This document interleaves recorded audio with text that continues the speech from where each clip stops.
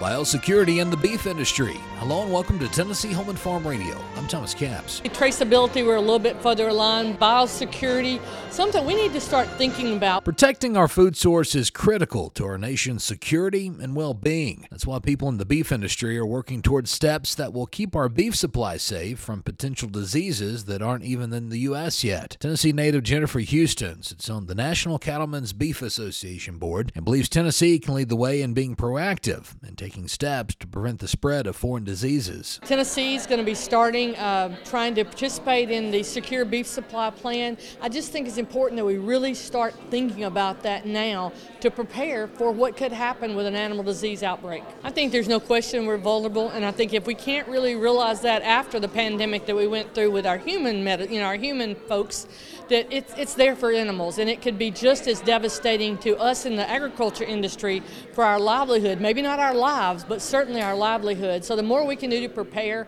whether that's by electronically IDing our calves, enrolling them in some kind of program, working with our state vet, getting our biosecurity plans in place, the more we can do, the better off we're going to be. Again, like I said, not if, but when it happens. And hopefully that's a long time from now.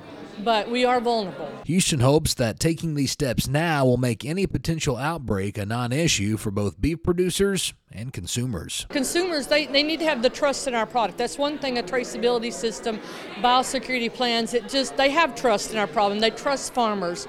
But we've got to keep that on, and we got to prepare ourselves so that their trust is not misplaced and we can keep supplying them with that healthy, secure beef that they love.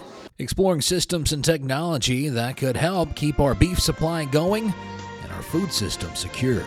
For Tennessee Home and Farm Radio, I'm Thomas Capps. Thanks for listening and have a great day.